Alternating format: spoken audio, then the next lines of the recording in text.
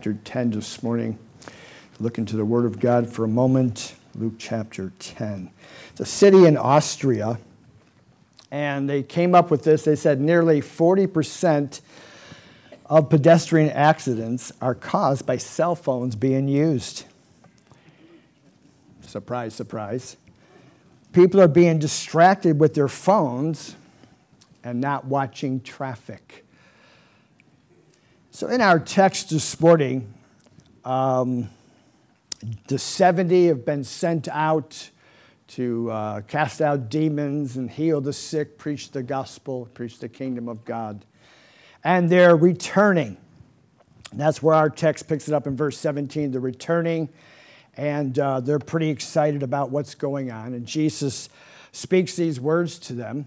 And what I want to consider this morning is he speaks about distraction versus focus.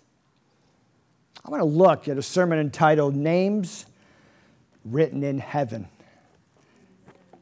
Luke 10, verse 17. Then the 70 returned with joy, saying, Lord, even the demons are subject to us in your name. And he said to them, I saw Satan fall like lightning from heaven. Behold, I give you authority to trample on serpents and scorpions and over all the power of the enemy. And nothing shall by any means hurt you. Nevertheless, do not rejoice in this, that the spirits are subject to you, but rather rejoice because your names are written in heaven.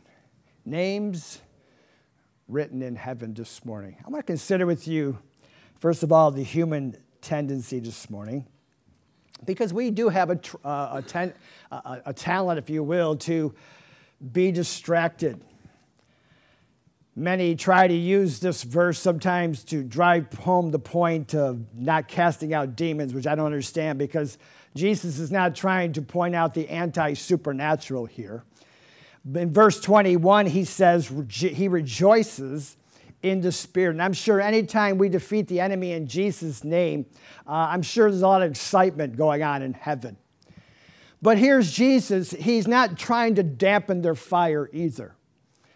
Obviously they're rejoicing. They're excited about what God is doing. They're casting out demons, no doubt people getting healed and saved or touched by God. And yet they're excited, they come back, and he's not trying to dampen their fire. Again, he's rejoicing that the disciples obviously are seeing some things and entering into some of the truths that he's trying to teach them and place into their lives. But he immediately interjects a warning here. And he says, don't let the excitement of the moment distract you from the real issue. Don't let this distract you from what you were sent out to do. He sent them out again to preach the kingdom of God, to heal the sick. Even though it's not specifically mentioned, I'm sure he meant power over unclean spirits, because obviously they were casting out demons. And this is the instruction he gave when he sent out the 12. But nevertheless, this morning is a contrast word. And we know that demons were cast out. Obviously that's good, because that goes with the territory of preaching the kingdom and healing the sick. But there's also a second point that Jesus wants to make here. Don't let that distract you from what you were sent out to do. Business coaches say when you hire shiny object people, watch out for them because they get easily distracted. When people are distracted, they don't do what they're supposed to do. Kind of like this illustration in Austria. They don't look for traffic, amen. They don't look either way, amen. I see this in Portland all the time. I mean, when you cross the road, probably priority number one is you might want to look left and right to see if anybody's coming. I mean, it makes sense to me. I mean, for obvious reasons. I mean, when I was raised, we had a thing. It was like, don't look out. You look out for cars because they're not looking out for you. That's how I was raised. So mom and dad simply wanted me to get to the edge of the road and look both ways for cars. And so they had that little jingle, amen, and it worked. I'm still here. And I've never been hit by a car, amen. But you see people crossing the road, never even thinking about it. They got their hood on, or many times they got their phone. Don't let distractions keep you from the job that Jesus has called you to do. Doing the will of God is what is at stake here. We can get so caught up in other things and miss what we're called to do. Amen. That is the will of God for our lives. When other things take center stage, many times the will of God becomes less important. And so he's speaking to them, and he's trying to bring a little balance here to the excitement and saying, listen, make sure you keep the main thing the main thing. During the last World Cup in France, a bank security guard went to watch the game. Meanwhile, the bank was robbed. He lost his focus on what he should have been doing, and he probably lost his job as well. They're crazy about soccer, you know. See, our focus is always the will of God. We lose that focus, souls are at stake. When you look at this text, when you go back to the beginning of the chapter, he says, the harvest truly is great, but the laborers are few. Therefore, pray the Lord of the harvest to send out laborers into the harvest field. That will never change. That it doesn't matter how fancy the church is or how carried away we get with our music or our programs. Let me tell you something. That's the issue right there. It's the lost. It's souls, amen. It's the harvest field. That will never change. And Jesus is saying there's an order of importance here. That first things are first, and they should not be relegated, amen. He's saying keep the main thing the main thing. And that will never change ever. When that starts to change, I tell you what, it affects everything around you. The church's calling is to reach the lost first and foremost. Hank Aaron, I consider him the home run king, but that's okay. 58 World Series with the New York Yankees. Yogi Berra was the catcher. And when Hank Aaron walked up to the plate, he noticed that his label was facing down. And so he said to him, who knows what this is all about, he said, turn the trademark around so you can read it, otherwise you'll break your bat. Aaron replied, Yogi, I came here to hit, not to read. No, in other words, I'm not going to be distracted. So obviously, you know how that is. There's probably things going on. The catcher's always saying things and different things, trying to distract him. But he came right to the point. This is why I'm here, to hit the ball out of the park, which he did many times. So let's consider, secondly, not forgetting salvation. The priority of salvation. He says, rejoice because your names are written in heaven. Because this is what it's about for you and I this morning. This is everything, amen. I was lost, but now I'm found. I was blind, but now I see. Revelations 20:15 says, and anyone not found written in the book of life was cast into the lake of fire. I don't know about you, but that's the most important place your name should be. There's nothing more important than where your name is. Is your name written in heaven this morning? Is your name in the book of life? Because John says it, matter of fact, he said the book was open. And he said, anyone not found in that book is thrown into the lake of fire. They compiled some data, Lifeway research, took the input of 1,400 adults, 18 and older, who had not attended a religious service in a church within the past 6 months. One question asked how often they wondered, if I were to die today, would I go to heaven? 52% responded never. I never think of that. The next two closest answers weren't even close. 14% replied monthly. 13% said yearly. In other words, questions about life and death aren't ineffective. They're just aren't the kind of questions that unchurched people ponder these days. That's the biggest question in all of life. Where are you going to spend eternity? If you was to pass away today, for whatever reason, where would you open your eyes up in? See, in this text, Sometimes we can get so excited about doing things that we can neglect our basic relationship with God. Listen, your number one priority this morning is your relationship with Christ. I understand reaching the lost. I understand ministry. I understand being involved with people. I think that is phenomenal and all those things. But I tell you what, it means nothing if your relationship with Christ is not where it should be. Priority number one for you this morning is your name written in the book of life. Not are you involved, not are you busy for the Lord, not are you involved in this and that and starting this and starting that. The question is, how's your relationship with God this morning? Your salvation this morning is the most important thing on planet Earth. Our worth is tied to our salvation. Our worth is not tied to what we do for God. It's what Jesus did on the cross for us. Amen. That's what this is all about. I'm only here because he died for me. I'm only here because he let me hear his voice. I'm like one of these people in the survey. Did I ever think about going to heaven or hell? Heck no. Most of the time I was loaded, so I didn't even think about anything. But, the point is that, you know what I'm saying? I mean, the truth be told, I never thought about heaven and hell. Amen. My worth is tied to what he did. Paul said we have this treasure in earthen vessels. In other words, he likens you and I to just a clay pot. Clay pot that could be used for anything. He said, you know what makes you valuable is what's inside of you. And that's that treasure, God's presence. Amen. Christ in you, the hope of glory. And without Christ, there's nothing to hope for. If you did more for God, would that make you more valuable? Would that make you more honorable? Absolutely not. Jesus paid the price that we could labor alongside of God, that we have the privilege to be able to lead others to salvation, that we have the wherewithal to know that, people are dying and going to hell, and that we could throw them a lifeline, amen, that we could reach out to them and give them the hope of Jesus Christ, the same hope that we have.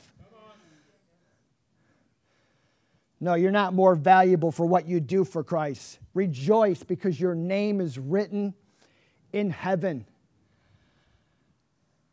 I think Jesus maybe even be dealing with pride here.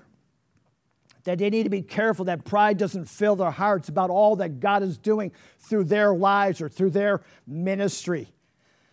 You see this all the time, amen. The ministry doesn't become more important than your relationship with God.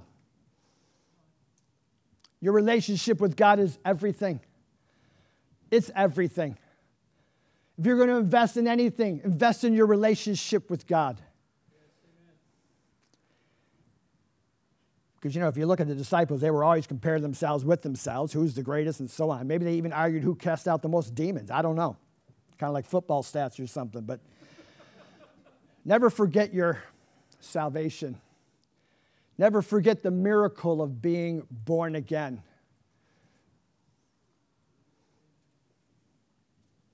The moment you were set free. I still remember the night. Not that you have to remember the day and the hour, but I'm just telling you, I remember the night. I remember walking into the little church. I remember going to the altar and then walking out a different human being. I couldn't believe it. I mean, I'm just walking around going, what is going on here? I was born again. Greatest miracle in all of my life. This should give us a grateful attitude, amen, because our names are written in heaven, and they're only there because of the grace and the mercy of God. My name doesn't deserve to be in that book. But Jesus, he let me hear his voice. He let me that night, amen, get something inside that says, to reach back out to him and said, God, if you're real, then be real. It wasn't like it was the first time I ever heard the gospel. It wasn't even like the first time I've ever been to church. But that night was different. That night was different. That night, I responded. And that night changed the rest of my life. Hallelujah. You have to appreciate the wonder of being saved. Amen.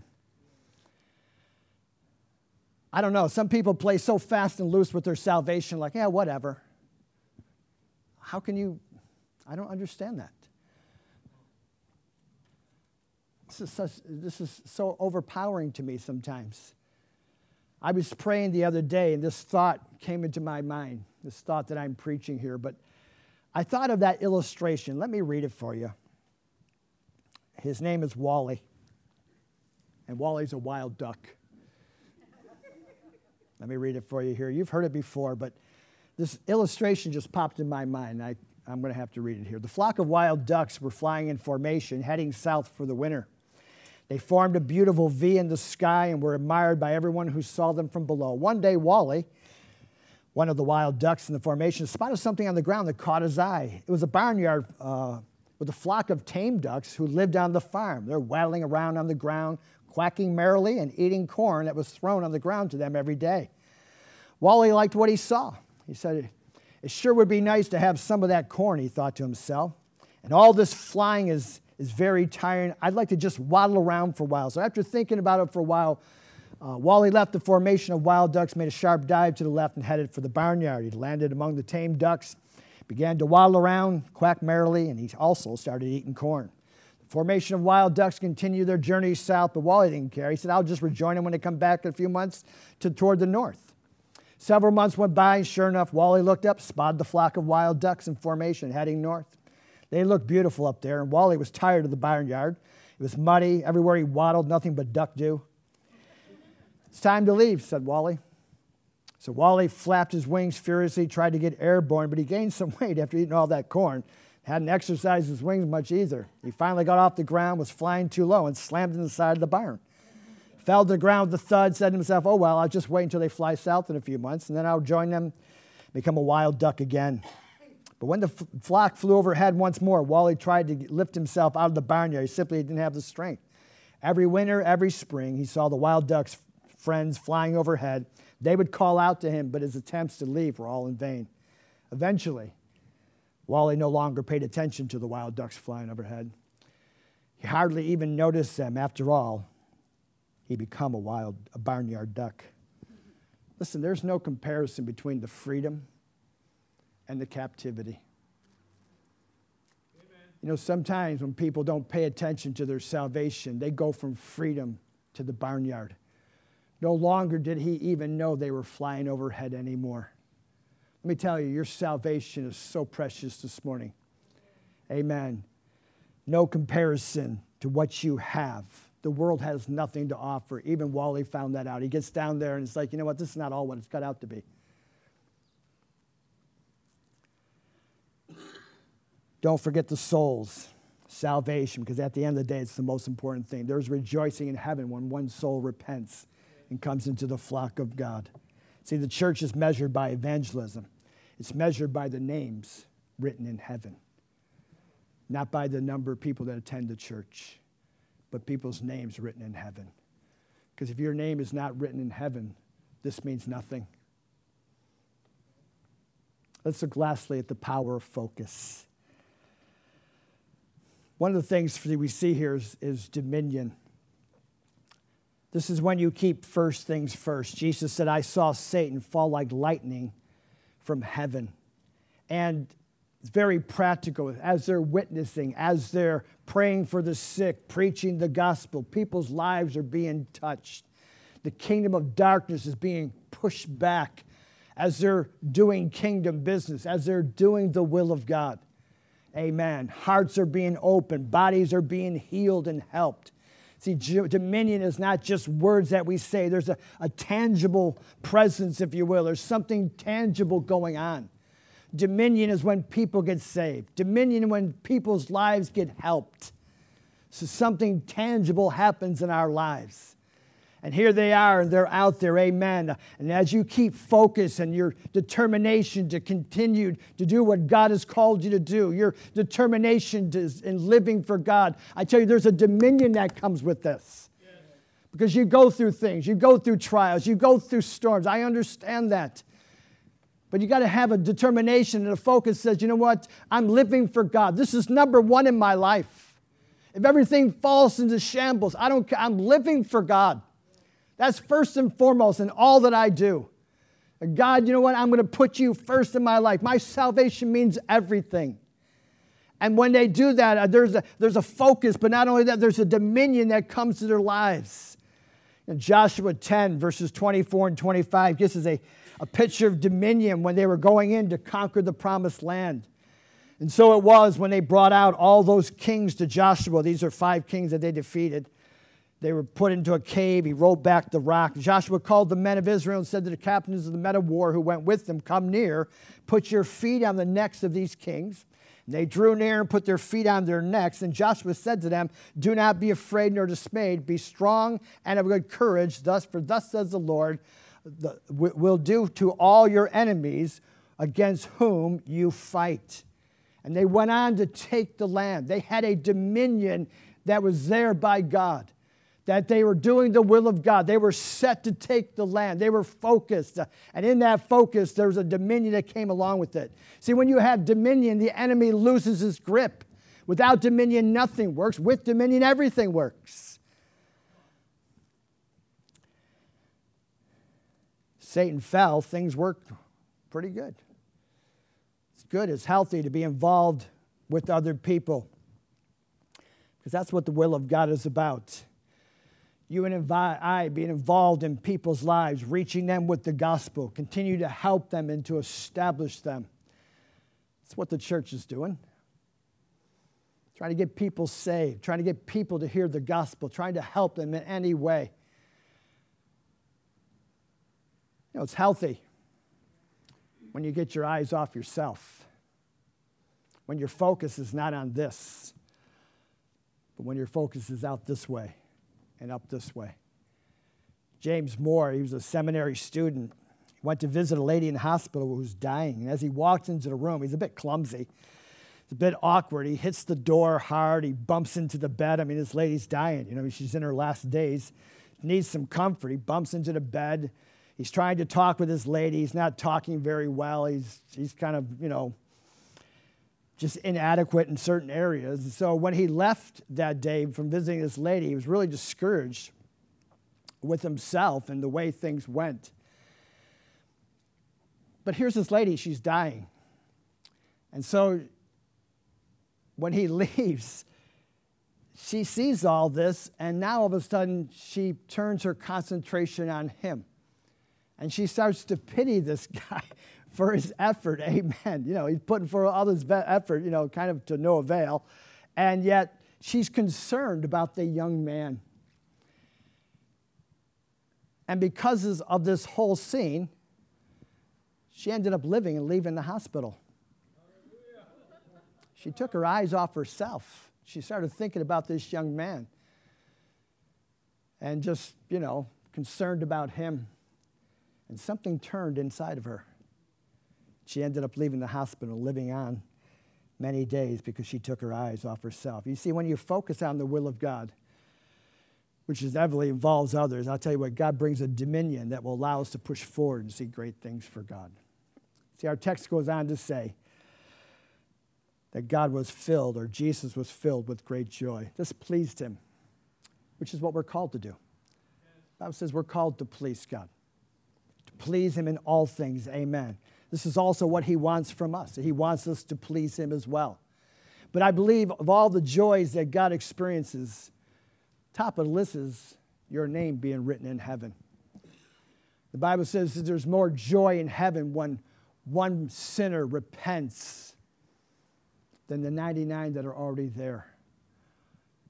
God has great joy with you and I being written in that book, your name being in that book. When he saves us, it's great joy to God. John saw the book, and whoever's name was not found in that book, that's all that mattered. It's the names that are written in the book of heaven, the Lamb's book of life. See, the question this evening is, where is your name? This morning, rather. Is your name written in that book? Not I hope, I wish. Have you placed your faith in Jesus Christ this morning? Have you repented of your sins? Is your name written in the book? Adam's towing, as I close, got pretty bad press in August of 2009. One of the trucks was pictured in the newspaper all across the country. It was damaged and partially submerged in a backyard swimming pool with another vehicle in tow. Law enforcement officials outside of Buffalo, New York said 25-year-old driver was texting on one phone while talking on another when the crash occurred. He's talented. Nicholas Sparks hit a car, crashed through a residential fence, sideswiped a house, and then came to a stop when his tow truck rolled into his pool. Coincidentally, Stanford University released their research on multitasking during the same month. Their findings, which were published in the Proceedings of the National Academy of Sciences, restated the obvious. Professor Clifford Nass noticed that the prevailing thought is multitaskers are skilled geniuses. Instead, he said, they're lousy at what they're doing much of the time. Take it from Adam's towing, there's something to be said for singular focus. Your number one priority this morning is your name written in the Lamb's Book of Life. And are you influencing as many as you can? I love the picture. I can't remember his name. He painted a picture of salvation. And it's a picture of a man who's drowning in a pond, and a life preserver is thrown out with the rope, pulling him out of the water. And you can see he's pulling him out. And then the artist stopped and said, wait a minute, there's something wrong with this picture. And so he redrew the picture. And this time it was the same man drowning, being saved by that life preserver. He's pulling him out. But this time, he's got the man with his hand reaching back, pulling someone else out with him.